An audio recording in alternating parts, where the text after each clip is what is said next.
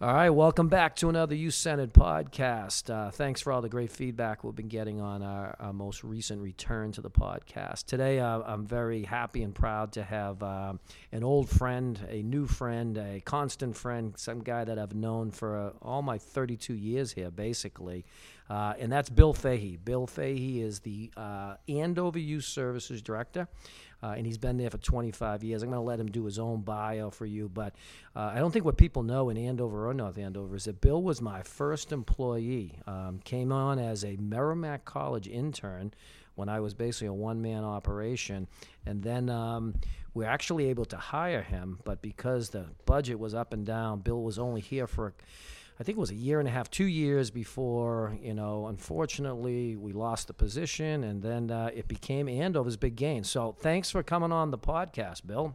Hey, Rick. It is my pleasure. I'm super excited to be here, and I'm grateful that you asked me to come and catch up with you. Yeah, so let's let everybody know. As a resident of North Andover, a lot of people know you're raising an amazing family here in North Andover, and I was real lucky to have So work for me this summer.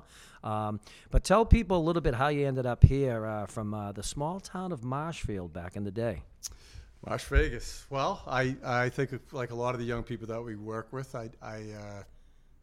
I'm always envious of the young people that have a direct route. I'm going to be a doctor. I'm going to be a lawyer. I'm going to be an accountant. I certainly was not one of those young people. Didn't really know coming out of high school what direction I was going in here, and actually hadn't thought about young people as a career either. And I was fortunate enough, as you know, I floundered a little bit getting through college, trying to find, I was an economics major, a business major, and kind of trying to fit myself into, I was trying to fit like a square peg into a round hole, more or less, in terms of who I was as a young person. But fortunately, I went to take some classes locally here, and people were talking about the North Andover Youth Services. I didn't even really know what that was. I think I called you, and as you always do, you call right back, and I said, hey, can I come and talk to you about what you're doing over there? And we had a conversation, and then I was lucky enough for you to kind of offer me an internship here. And honestly, that was the seed. I know you planted for me, but I also know that you've planted for hundreds and hundreds of young people in your career, and I'm doing that now too. So that kind of and I came here, and I said, what is this North Andover Youth Services, man? Mm-hmm. Like, I had done some work in the boys club, the Y's, I had worked in boxing gyms, I had done some mentoring, I had coached them. But when I came here, I said, this is about this little place, and at that time it wasn't a youth center. Yeah. It was a red barn. Remember the red barn, yeah. And a white little house. But there was kids from all different backgrounds, all different interests, and then there was a number of kids that were having a hard time being a kid. Mm-hmm. But everybody was welcome here, and there was things going on in terms of recreation. There was educational programs, and there was a lot of support, love, and connection among kids. And you were kind of here by yourself running this whole thing with volunteers. And I was I think that was my moment when I said, wow, this is really important stuff, and this is what young people need. And I fell in love with it. Yeah. And let's before we move on to your next chapter, let's talk a little bit about your years here, because you had a big impact here. And, people always said, well, people always thought you were so much younger than me. And the reality was I was like the 26-year-old director, and you were like the 24, 25-year-old intern. So yes. We were obviously about the same age. Yeah. But you came in with a style that was complementary to everything that I was. You had the Jesus Christ hair, which all the girls loved and everything. But you started the boxing program. Sure. You started. Remember, we used to play basketball every night at 6:00 in the Drummond court with all the kids. And then you did an amazing job working with a lot of the kids that came through our doors that really had no direction, trying to figure out who they were. And let's be honest, a lot of drug and alcohol situations we worked with back then, and you were key on this.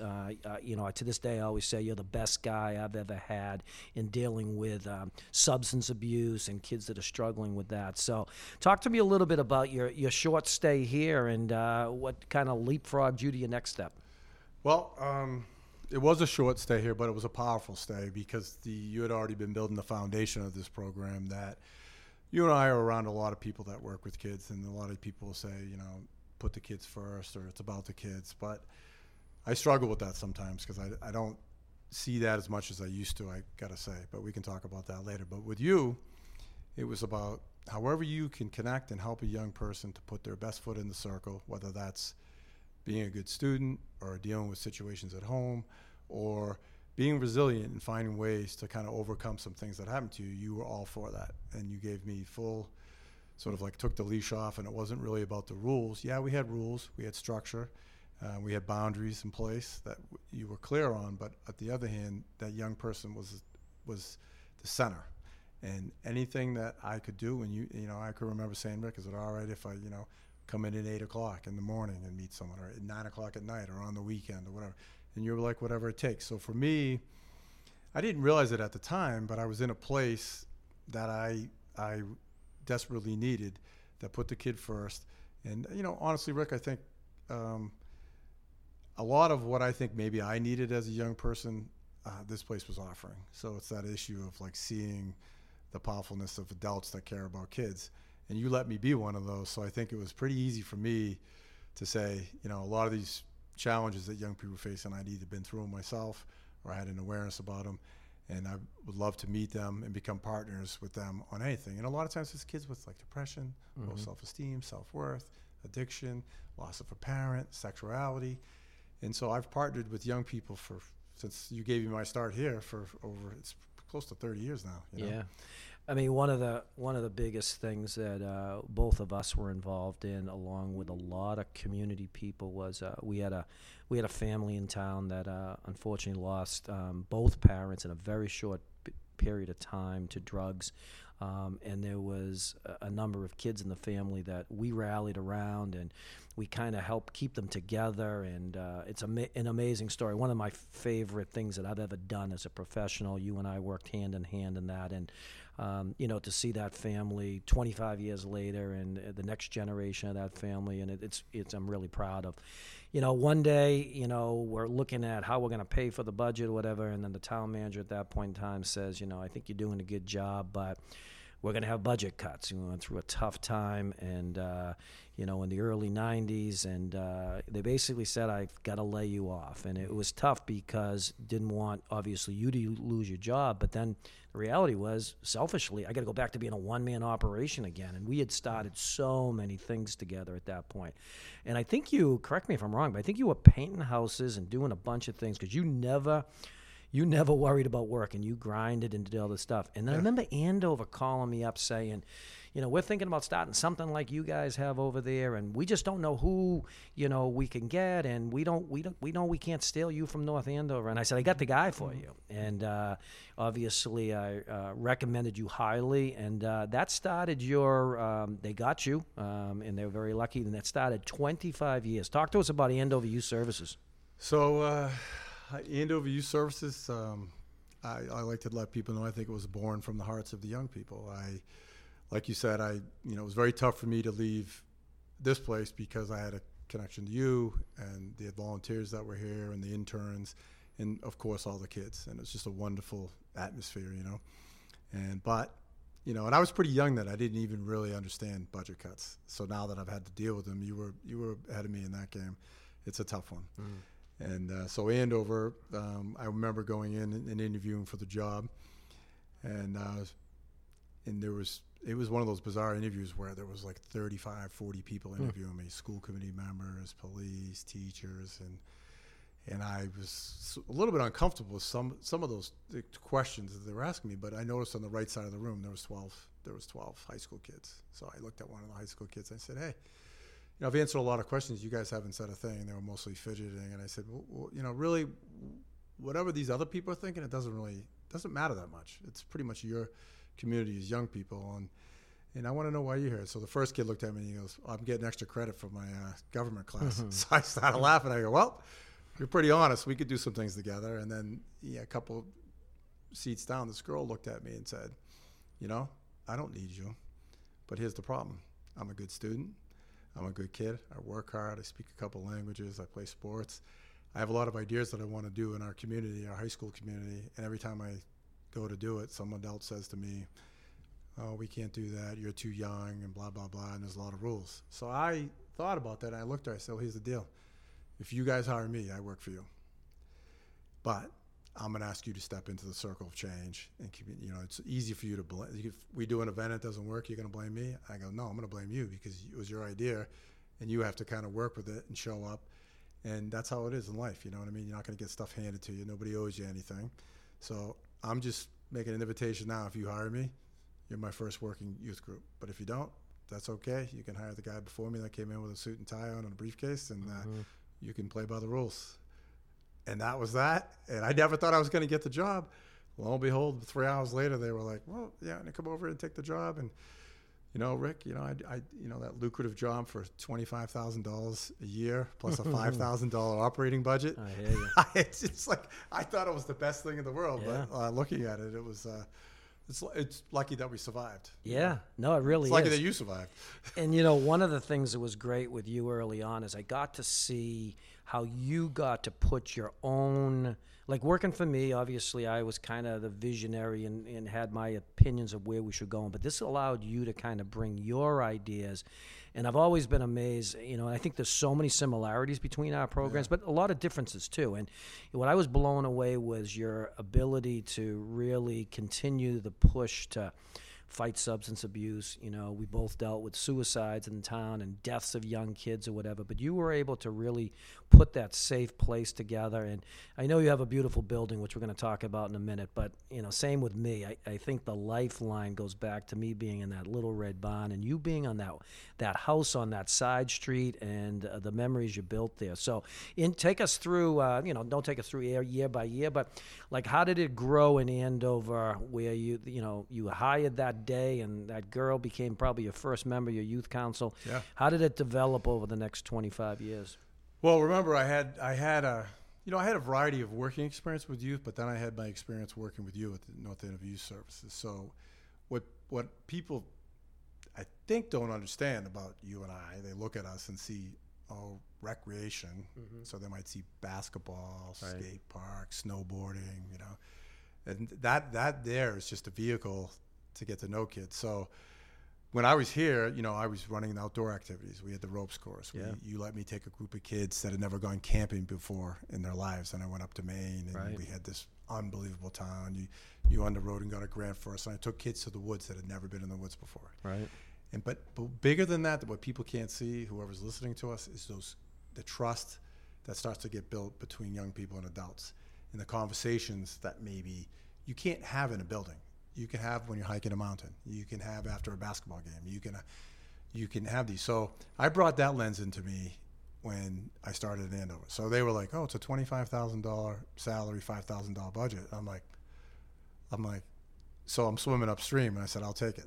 I'm not really worried about that. I'm more worried about, can the program truly be about kids? So we started out with that original group. That was my first youth council. I kept putting it onto them. This is your community. What would you like to see happen? I'm going to ask you to get involved. I'm going to ask you to be a leader, which means you're going to have to roll up your sleeves. You're going to have to work hard to make it happen. We're going to have to convince the management, the leaders in this community that this is a vitally important thing to do. And we start off down that road. And so we've been known for that for 25 years. When we show up, we work hard, whether it's me and the full-time workers, the part-time workers, the seasonal workers, or our volunteers. Like we don't expect things just handed to us. But I think we started to convince people and talk about youth development, which is kind of what you taught me. The North End of Youth Services is a youth development agency. People don't think, they see it as rec and services, but it's youth development. What is youth development?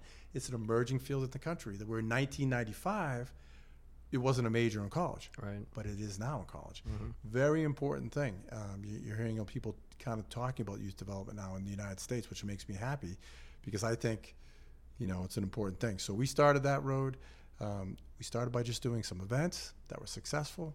We started taking down some of the boundaries around kids. Like we were able to rent vans, we were able to rent gyms, we were able to do dancers, concerts. We had a lot of leadership activity.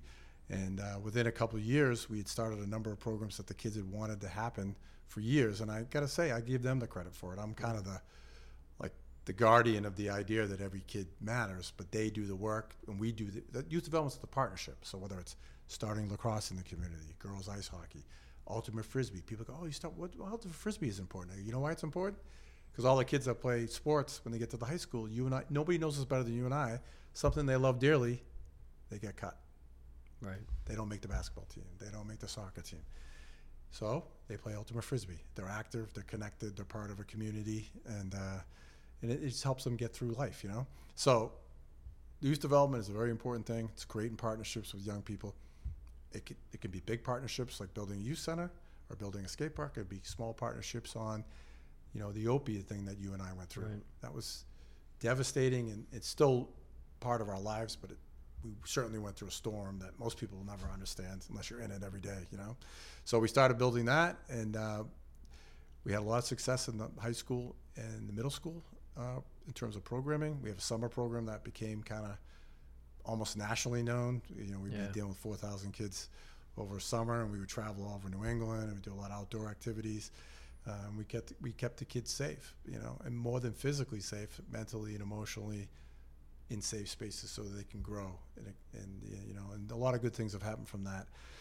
And then after X amount of years, people started talking about building a youth center. And actually, it was 2 years into my stay, they started talking about building a youth center. And in sort of a weird way, they've been talking about it since 1960. Yeah, I got to jump in for a second here. When we opened our doors in 2000, a gentleman from Andover came over with the name of Larry Larson, well-known psychologist. Larry, yes. And the funny thing was, in the year 2000, he looked around the building and the gym, and he looked and he said to me, well, this is very nice, but Andover's going to build it bigger and faster. And I like to give that dig because that was 2000. And what year did you open up the youth center? 2016, but we got half that equation right. Yeah, we did.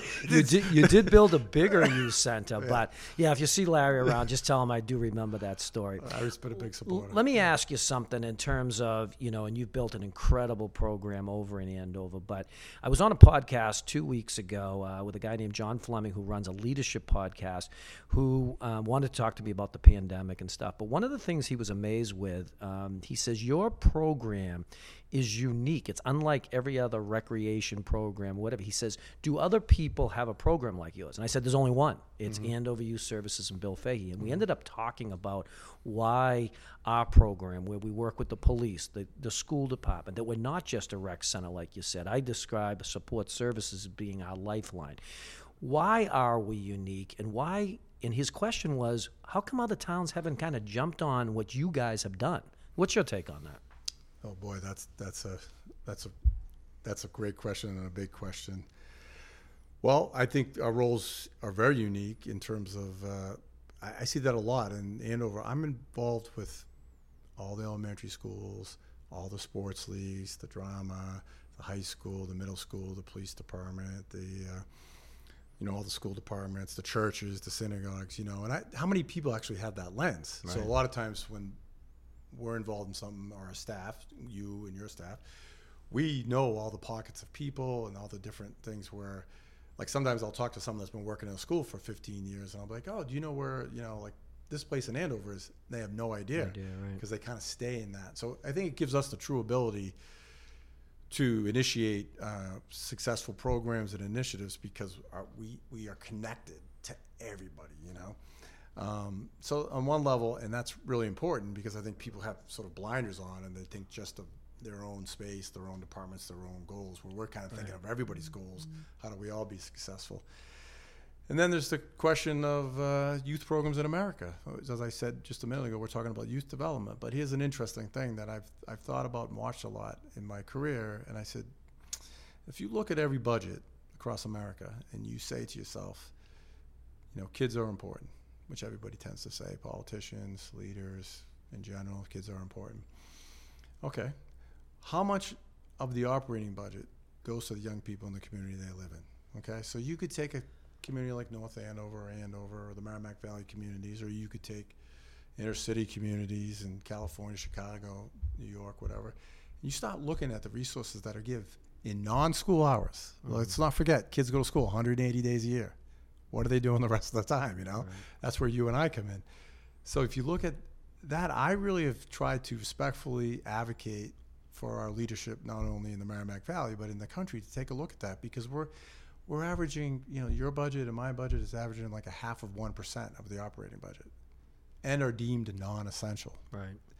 I would argue that we are essential. I would argue that our budgets really need to be because I know the hours that you work. We're still here now. Right. I've been driving by this building, and don't forget I was here before this building was here, but your truck's always here. Right. And if it's not here, it's somewhere else. You get paid for 36.5 hours a week, and you and I are characters because, this has been a true passion for us, and we stay with it. But before I move on and before I die, I would like the Merrimack Valley and the country to take youth work more as a priority, more as a issue that's talked about in communities and given resources, because I believe, like you, I think one of our differences is we always believe we can do more. Mm-hmm. I believe we can do more after 25 years. I'm not like, okay, I'm done, I'm waiting to retire. So when John asked me the question, I started to think more and more about it, and I think a lot of it is what you're saying. I think a lot of people and agencies are islands upon themselves, where we are really community builders. We try to connect with as much as possible. But there's one thing that I don't think we cannot say, and I don't mean to sound egotistical, but part of it is who you and I are, right? So I think and I'm going to ask you a question about your purpose and why, but Sure. I think we're extremely passionate. I think we always have the attitude of doing, that we need to do more, that we can do more. And yeah, probably in our own personal life, we've made sacrifices to, we work a lot more than that 37.5 hours per Sure. week, obviously, but I think in a lot of ways it's a combination of our philosophy of community building and how to build relationships, along with, you got to be able to have someone that's willing to put in the time, the effort, and the passion. I mean, would you agree with that? I would agree with that, and I have testimony and evidence to that. I have a black old duffel bag, and inside that duffel. So if I die, Rick, you got to make sure you go into my basement and find it. God knows where it is. It's a little bit of a hoarding situation down there. Find that black bag and put it in the ground with me, because in that bag is notes from kids of this whole career that are talking about, thank you for letting me be part of something. Thank you for helping me, find myself. Thank you for listening. Thank you for, being there for me when I was having a hard time. So I think, I think that's sort of where we are so aligned on that, where we know that community programs can save lives. Right. We know they can make a difference. We've seen them, witnessed them, developed them, been part of them, and have had a lot of heartbreaks too along the way. Sure. Both of us have had young people that we love dearly that are no longer here. Exactly. And I know for me, and I think it's the same for you, is we carry on as a way to honor that young person, and make sure that it's not the next young person. So I know that your programs and my programs and other youth programs that we are part of and that inspire us save lives. Right. Save lives and give kids hope and gives them a chance to become a purposeful adult, Well, I'll find the black bag. For you, you need to make sure Demi lets you into my office, because I have a drawer, just like you, full of all of those things. And they mean a lot to me. Like when I get a plaque or a certificate, those are very nice. I appreciate people, honoring me for something. But I think I have those in boxes somewhere. I don't think I look at them. But what I do look at is my drawer full of letters, cards, people's drawings of just things that we've done. And those, to me, is what tells me what we're doing is the right thing, and that we got to continue to do it and fight for it. Yeah. So let's talk a little bit about the frustration. So you and I, we have our own little support group, because I think we can relate, and we've got other people, men and women that we work with or network with, that we can have these conversations with. I think our conversations are more unique because we're similar. I think our programs are similar. Yes. But you and I both, we'll do some occasionally bitching about, like, whether it's bureaucracy or dealing with politics or doing things like that. How have you been able to kind of continue to stay grounded and continue to deal with that and fight for the kids, despite all of those things that may be coming around the road for us? Well, I found something in my life I was lucky enough that I love. When you love something, you'll give it your all, And I remember, I'll say to the young people all the time, I go, listen, if I get too old and I start bitching and complaining and tell you what day I'm going to retire when I look at my watch 10 years from now on whatever day, you need to kick my ass out of that door. Right. I do not want to become one of those people. So I'm always reminding them that I work for them, and if I'm losing it and I can't, I can't do it anymore, please let me know. I don't want to become one of those guys, I feel I owe it to all the young people that have been involved in our programs, the 25 years of leadership groups that we've sat together and pushed for. I feel I owe it to the young people that are no longer here because they've overdosed and died in drugs, and people have a great misunderstanding of addiction and how rampant it is in our community. I feel I owe it to the next generation of kids that are growing up in a world that is very fast and not focused on connection and positivity and purpose. And I feel that I owe it to all the people that helped me, you included, and other people that helped me find my way. And I know how successful that these programs can be. I wanted to be an adult that could make an impact, not on a yearly basis, on a daily basis. Right. So I think both of our programs, in the way that they sort of are intertwined between all these different community groups, but yet independent in terms of who we are and what our vision is for young people, really makes a huge impact, Rick, on very little resources. And I don't mean to keep bringing that up. What my challenge is, I'd like to spend less time convincing the powers to be how important this is and just stay focused on the work. Right. But when you have to fundraise all the time, when you have to sort of beg, borrow, and steal to keep your budget and operation going, and like you said, I was in this place and you had to let me go, and I think I was probably making $285, $300 a week. You know Maybe. what I mean? Maybe, you know. Then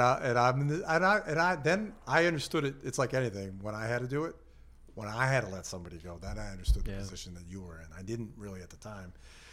And, you know, we're running on pennies, and I'm like you, I have to run a lot of programs that bring revenue in, because I don't know about you, like they call me fee-based. So I know you're doing the same thing. Yeah. You're running the ponds and the sports and all these things. But what you have done, you've never taken your eye off of the fact that there's young people out there struggling. And so while you're running sports leagues and all this other sort of stuff that's really hard to manage, programs, rec programs, beaches, ponds, summer programs, all the kids that work for you, all the kids that attend the programs, keeping your eye on that, but then also keeping your eye on all the kids that you know aren't connected, which, by the way, is a lot of kids and growing. So that's what inspires me, and that's how I'm going.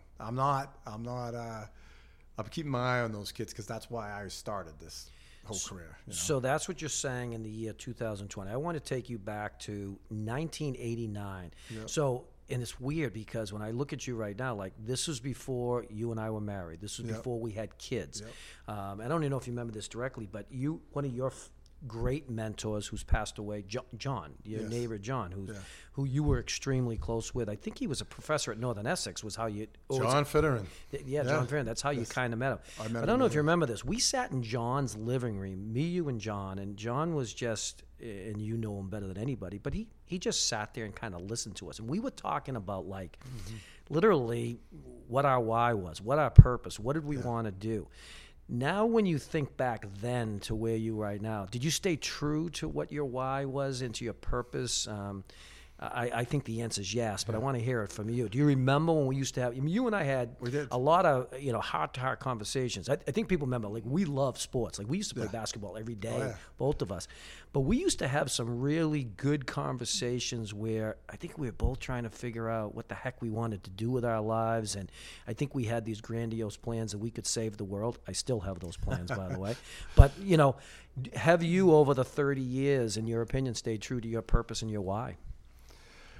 I think I absolutely have, and I'm grateful for that. And it's really not about me. I think, I found this is a calling, more or less, I think, for me. It's what bothers me, I remember, Rick, I've done a couple talk shows, and I've been with, like, different people, and halfway through an interview, they'll say, oh, well, you've been doing this for a while now, so what are you going to do in your next job? And it takes me aback, because I was like, I've never thought like that. I feel like I'm in a place that people read about in books, like, do what you love, find your passion. And I'm like, I don't have to wear a watch. I'm not waiting for Fridays and the weekends because I really love what I do.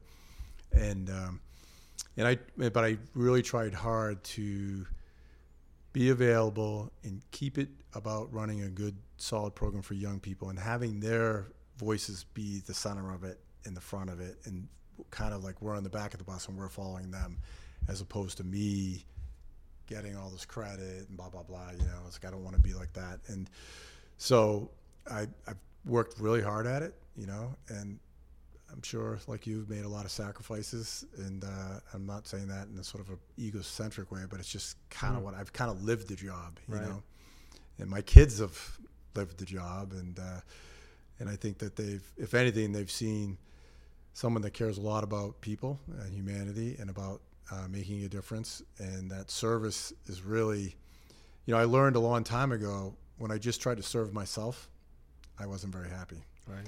But once I started to understand that you can be part of the world in a bigger way, that's bigger than yourself, that's a beautiful thing. And so to me, it's like it's still very exciting to be part of. And I know your job because it's like mine. It's chaotic as can be. Yep. Every day is different. The days fly by, the weeks fly by, the years fly by. I can't even believe. Right. We're sitting here in your youth center today, and we in all the years we've known each other, we have very little time to talk to each other. Right. Which is because we're busy doing our jobs. Yeah. Yeah. So what about you? How do you answer that question? I'll answer the question the same way. I mean, I still believe about saving the world. I do believe that we have made major differences.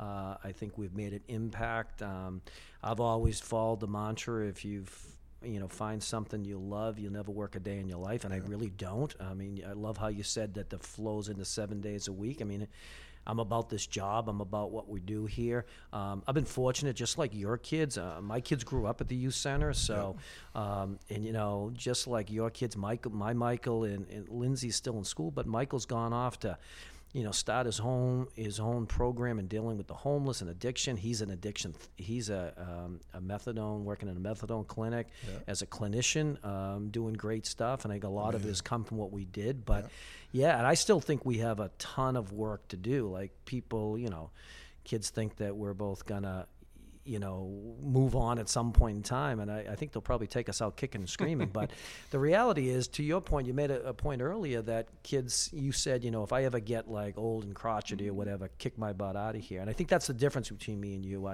I'll be honest with you, it might not be a great looking sight, but I could see us both at 80 years old still, trying to save the world, because I think that's who we were. So to answer your question, I think we've both stayed true to what we tried to do. Now, there's been ups and downs, and there's, we've dealt with, when you deal with this type of business, there's budget cuts, there's always dealing with stuff. And, sometimes like you, I just wish people would just get out of the way and let me do what I need to do for the kids, because at the end of the day, I know what I got to do for the kids, and you got to trust me on that. And I think, that leads into, you and I being one of the only two people that ran programs during a global pandemic. I mean, it's like, don't tell me we can't do it, we'll figure it out. So, I mean, I think both of us we've lived a good life in that part too. Like, I don't believe in regrets. Were things difficult at times, and obviously does it affect your personal life with all the hours you got to put in? Absolutely. But staying true to it. So I think back of that John Finneran's living room where it's funny because I don't think he ever said anything in the conversation. He sat in that chair and he just kind of stared at us going back and forth, and he probably sat there and said, look at these two young guys that they're going to save the world, and they don't really even know what they're going to do yet. Well, just so you know, and I don't know if you remember, but it was him and two other guys that started Northern Essex Community College. Oh, yeah. So I think he saw your role and my role up against sort of, you're trying to start these youth services programs that were different. Right. A lot of people sort of, and I don't know how you would answer that, because I think a lot of people see us as like the YMCA, the Boys Club. Like, what are your thoughts on that? I take offense to that, and no offense, because we love the people that run the Boys Club and Frank at the Y. Love all that, but I don't want to be known to that. I know when people drive by my building and see the open doors and see that gymnasium, they think Boys Club Y. Yeah. I wish they saw the Christmas drive. I wish they saw the times that we have to do one-on-one counseling, the group work, getting kids into drug detoxes, lots of different things we've done. Well, the youth employment that you do. I mean the amount of kids. Youth employment, it's tough for jobs out there. I mean, my daughter got a chance to work here this summer, which you were surprised because you thought maybe like I'd call you, but I'm not a believer in that. You got to kind of find your own way. And the other thing is I thought So would work for you in Andover. She did. She has worked for me. But she was phenomenal, and she bought in. But I think you're right. We've built a culture here, just like you've built a culture over in Andover. And I would put both of our cultures up against anybody's. But what was important as a dad, listening to his daughter, was, she had a number of challenges that she had to take on, but she got support from you and the other staff. to make things happen for kids. She was part of a team. Yeah. She was part of that culture during a time that is very uncertain among young people. And I saw her confidence rise and her ability to manage and problem solve grow. And that's the big thing about youth development, is having other adults in your kids' lives besides you and besides coaches. Right. Like, because you have 82 lacrosse coaches by the time you graduate high school. Yeah. These are just there's people like me and you who are really interested in them growing to be successful people across the board. So super powerful. Right. Like, we need more of this. This is what I say. We need Absolutely. way more of this, And I think we've been both lucky. We've had a lot of tremendous people that have worked for both you and I, Absolutely. that have gone off to do things themselves and starting things that were great. Let me switch gears a little bit. Sure. We've got about 10 minutes left, and I wanted to kind of get to a couple of things. I feel like you're on the pulse just like I am. You know what the pulse of the community is. We're not living in a great time. We're a global pandemic. We're dealing with a country situation which I don't love the hate, the racism, the not understanding each other, the lack of compassion, etc. As you navigate yourself over in Andover during this global pandemic year, what are some of the things you're most worried about with our kids going forward? Well, I think from both our backgrounds, and I don't know if people know. I mean, you have your masters in social work, and I've never finished mine, but I've been working with people intimately for a long time and been in tough scenarios. Sure. And part of our agency is behind the scenes. That's what you were kind of alluding to earlier. That's what I wish they got to see. But they kind of can't, because that's not something you and I are going to openly talk about, people's pain in their lives. But right. I think I'm worried about isolation, because isolation is usually when you peel back the layers of any human complex problem: depression, addiction, sexuality issues, economic issues, health issues like cancer and other things. People get isolated very quickly.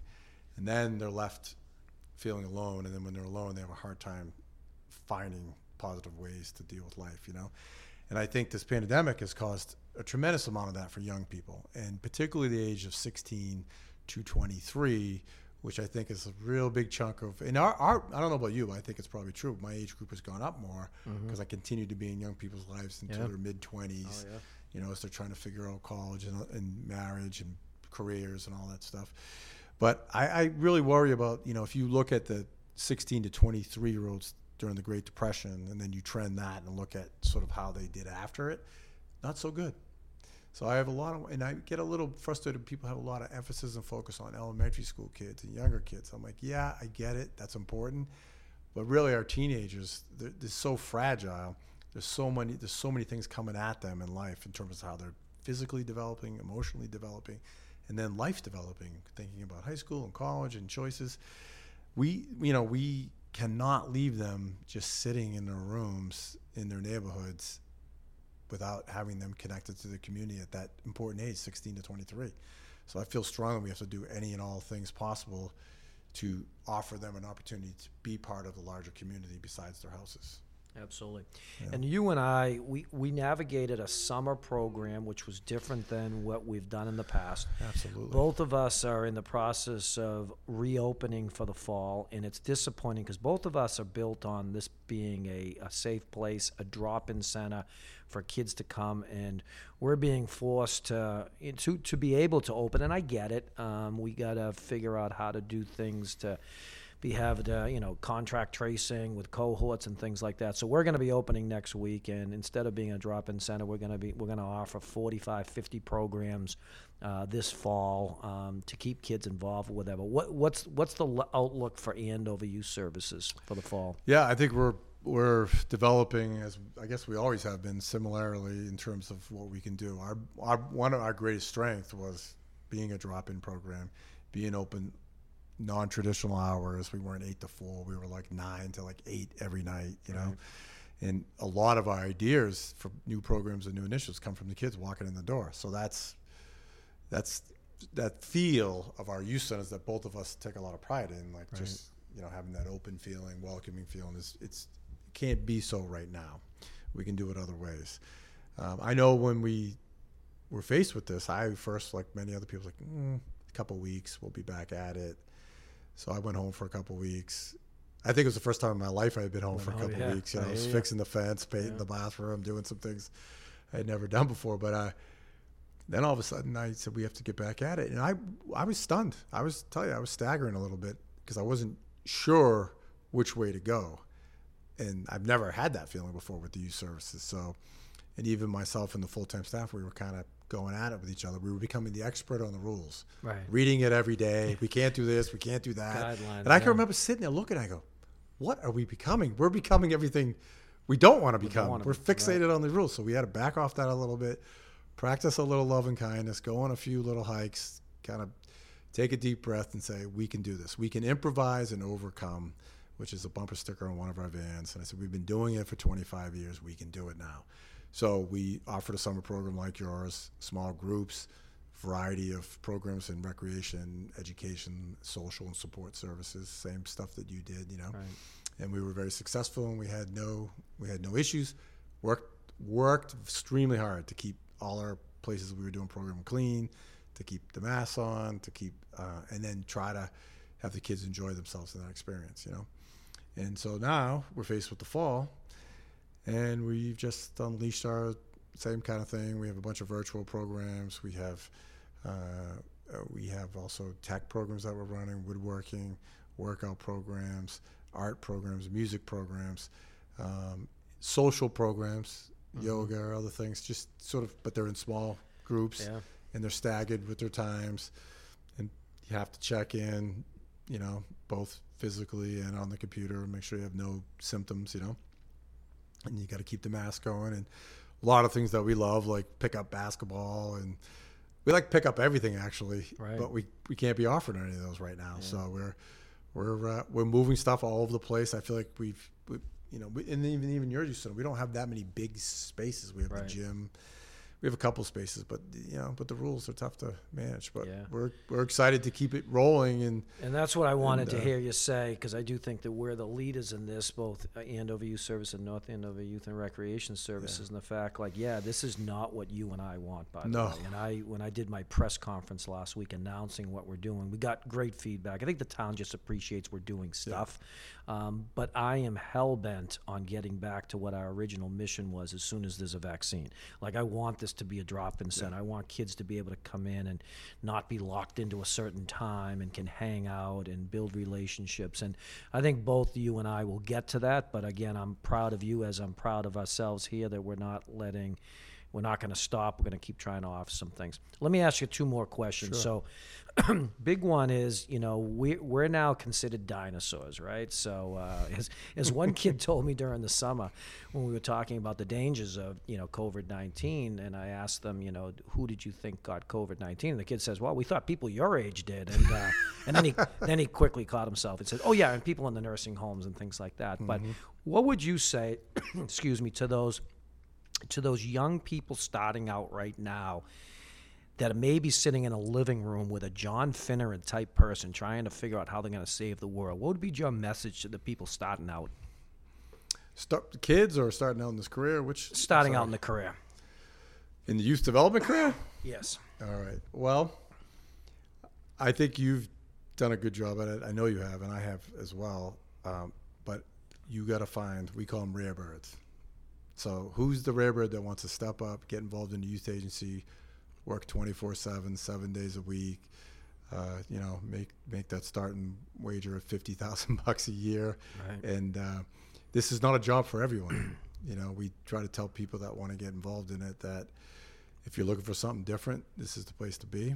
If you're looking for the same old, then you go down the street. And so I would say for young people that this is an exciting, great career. And I am more convinced now than ever that we need this everywhere, in every city, every small town, every rural place, because it makes an impact. And, you know, you and I could discuss financially how we're not a draining resource on the budget. There's a lot of things that we could talk about. We don't have time to, but this does make a difference. So I would say that young person, if you want to find something that it's like a dream come true, that you can make an impact, that you can be yourself and do that, but you got to work hard.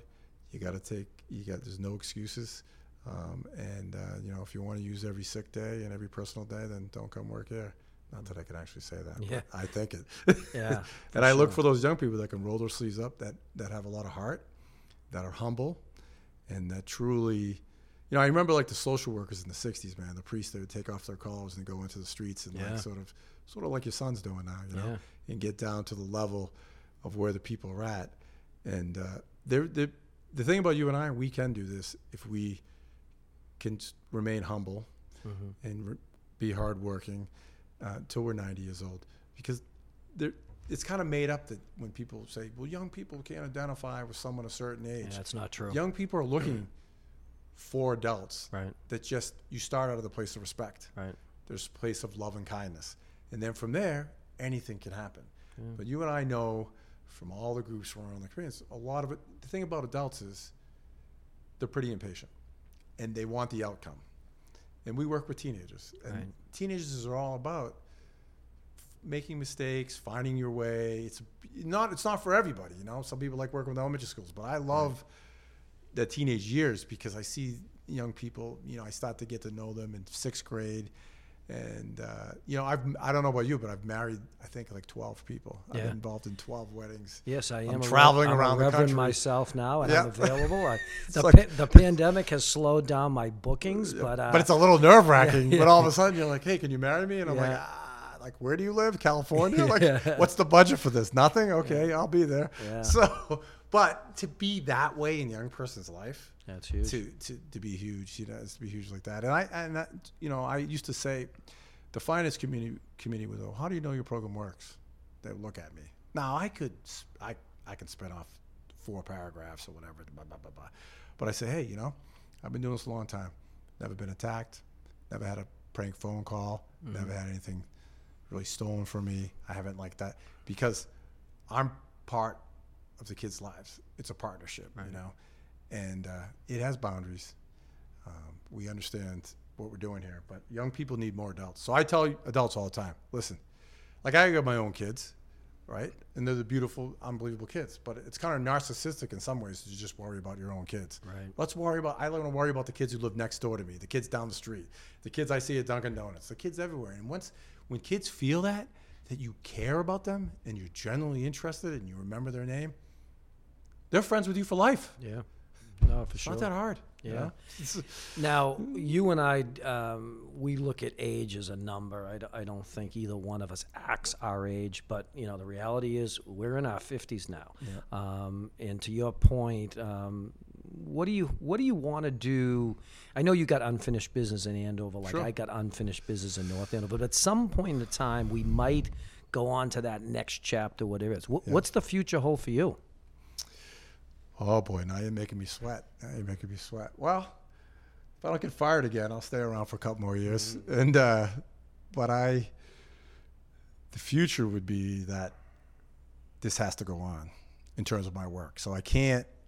I don't want to. I can remember studying in college, like you have to make your organization strong, so it's not just about one person. So when one person leaves, the whole thing falls apart. So that would be a challenge for me and you, right? So I have to find the next person that wants to take on this in terms of leadership and the ability to keep it going, which I'm working on. I have great staff. I have long-term retention. And so I want to make sure that the program keeps on going and it serves kids. And then beyond that,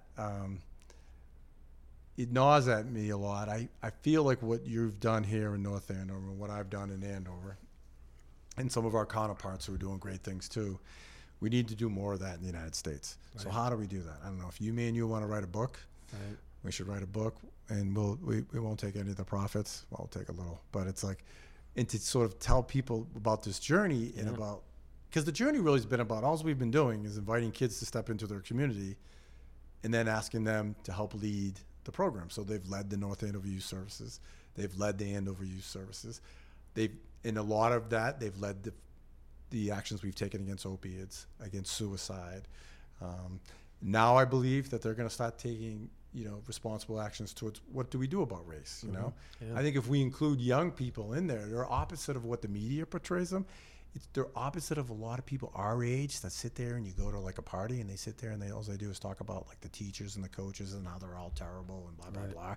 It's like I don't find that with young people. I think young people see a lot of hope, feel a lot of hope if we can engage that and empower that. So me and another level, it might be, trying to take our little worlds here and make it bigger somehow. Yeah. So if that's volunteering to sit on more boards and help other, I've been helping you have as well. I know you have, and I have as well, doing a lot of outreach work with other communities. Yeah. And the problem they run into though is a lot of things that you and I have become pretty adept at dealing with, like low budgets, right? Not big staffs, like by kind of being dinosaurs. We've been around a long time, Yeah. No, it's right. and keep it going. So it's hard for someone brand new, young, to just do that. It's right. It's different. And we've obviously had great support in both of our communities to do this. I'm going to give you the final. We always give our guests the final word, but my final word is actually is a question with what you finished with. I think Andover and North Andover are very lucky to have us and our programs and the amazing staff we have. Yeah. What would you say to the communities out there, and you and I do some consulting with other communities, those other communities that need, and I stress, need to establish what we have and things that we have? What would you say to those selectmen, those politicians, those town managers of communities that don't have anything like we have? Well, I think that calls into the question of leadership, and I do struggle a little bit with what I see going on in the country in terms of leadership. My idea of leadership is, leaders eat last, and that's a big sort of thing with me and the kids. Like, they have to. You put your program, you put your kids first, and you work hard, and you suffer setbacks, but you keep on going. So leaders eat last. That meaning that I'm not the most important person in the room at the end of youth services. The kids are, and I think that if I had an opportunity to speak to leaders or selectmen or them, say like there isn't a way you could argue against this program. It's saved young people's lives. It's giving young people a chance to feel good about themselves. It's a lot of kids. We've been doing it so long, we've seen them go off and do great things in their life. That started in that my little black bag that I have in your office desk talks about lessons they're learned in our staff trainings and through our tribulations, and they've become resilient young people, because think about your program. You've done this whole thing on 0.5% of the operating budget. That makes you resilient. It makes me resilient. I used to tell the kids going for the youth center, I go, hey, you're not entitled to this. You don't deserve this. But if you roll up your sleeves and you really want it, we'll find a way to make it happen. So it took us how many years did it take you to build a youth center? Yeah, so we started raising our first cupcake sale in '93, and we opened in 2000. So the idea was it took us 7 years, which it happened real fast. But you got to remember, we also built this in probably the best time financially and economically wise in the country. If you remember, when you started to first look at it, we had some rough economic times in the country. So we actually built it in 7. I think you said it took you about 16 years, but it takes time to do this. It takes a lot of time, and there is the economics, and there's politics, and and that youth center got built because of all the wonderful people in Andover that gave donations and. We did telethons. We did all kinds of things. Our youth foundation is phenomenal, just like your board. We have lots of good. So again, the building encompasses 20-something years of people. One of the things we had on a T-shirt is "Give more, take less," and that's what it's been about this place and our place. And so I think it's imperative, though. It kind of bothers me that when we look at, like, let's look at trash for an example. Years ago, we used to dig holes and stick them in the ground and dump it in there. And then we said, hey, it's infiltrating the water source and it's going to end up killing us all. So we were innovative, and we spent a lot of money thinking about how to deal with that as a community issue. So what people need to understand is what you and I are talking about is non-school hours. Kids only go to school 180 days a year, okay? And they're safe mostly during school. But it's the out-of-school time that needs to be looked at for kids. Now, my idea of a childhood is not playing 4 sports, for 12 months a year, and just doing it over and over and over and over again. And that kind of grew because both families have changed dramatically, right? So families have changed in all kinds of ways. And so we need more resources for our kids' community. But our resources have not kept up like when we did how we deal with trash. Oh, yeah. We put a lot of money into it. How we did with safety, we put a lot of money into it. How we dealt with infrastructure, we put a lot of money into it. How we deal with education, we all need laptops, we put a ton of money into it. But what about what you and I do? Youth development, developing recreational, educational, social, and support services for middle school and high school kids. That's the other thing that makes us different than most, because everybody tries to do, in the summer times we'll spread out more. But during the school year, we're middle school, high school, and beyond. Someone could call you right now and be 35 years old and say, Rick, I need to talk to you about something. It happens. You know what that know means. it I know what that day. means. Yeah. You know what I mean? That means they're still connected to the support system that they appreciated. Right. So we can do this. Communities have to make this a priority. Whether they, you want to call us up, we'll come to every town meeting that you have, and you and I will get up and talk about it. Yep. And it's really it's a drop in the bucket, actually, for what you get out of it. You get a year-round program that really cares about kids and creates a really strong safety net. But the other problem that you and I know, it's not enough. Right. It's not enough. It's just too many kids. So I would implore those leaders to take a look at what we're doing, ask us to come and talk to you, we will, but then just make it happen. Right. No, well said. And we're going to wrap it up with this, but I want people to know, if you don't know Bill Fahey, you should get to know him. Obviously, he's raising a wonderful family down on Waverly Road, but he is Andover Youth Services Director, and his door is always open when we don't have a global pandemic. So let's get on the other side of this pandemic, but he'd love to talk to you more about some of the stuff he does. And it's really cool. I've always said this. We have a lot of similarities in programs we do, but we have some things that we both do differently, and I've learned a lot. One of my favorite things in the summer right now is a thing that we took from Bill, where I remember Bill said, I asked you, Bill, how do you handle weather during the summer? And you looked at me and you said, the weather's part of the fun. And I never looked at it that way. And so now we have our activities during the rain. And I think of Bill, telling me all this time that you should have done that. When I remember 20 years ago, we were probably canceling days because it was a couple of showers. Now the kids embrace the weather. And so it's obviously things that I know you continue to take from us and we continue to take from you. We're all Robbers. We're not trying to reinvent the wheel here. And I think this is what we're both telling all the different communities is, let's share the knowledge. I do think both of us could write a book or definitely go on a talking tour. So let us know and we'll book us in the future. Let us know. We'll be there. We'll be there. But again, Bill, I love you, man. It's been a too. great history that we have had and we continue to have. And as you said, we don't get to talk enough. But the funny thing is, whenever we do talk, we could talk for hours. Goes on forever. It goes on forever. So I want to thank you again for coming on the Youth-Centered Podcast. It's been a pleasure. Thank you for having me. And as we finish every podcast, we always say too much passion is never enough passion.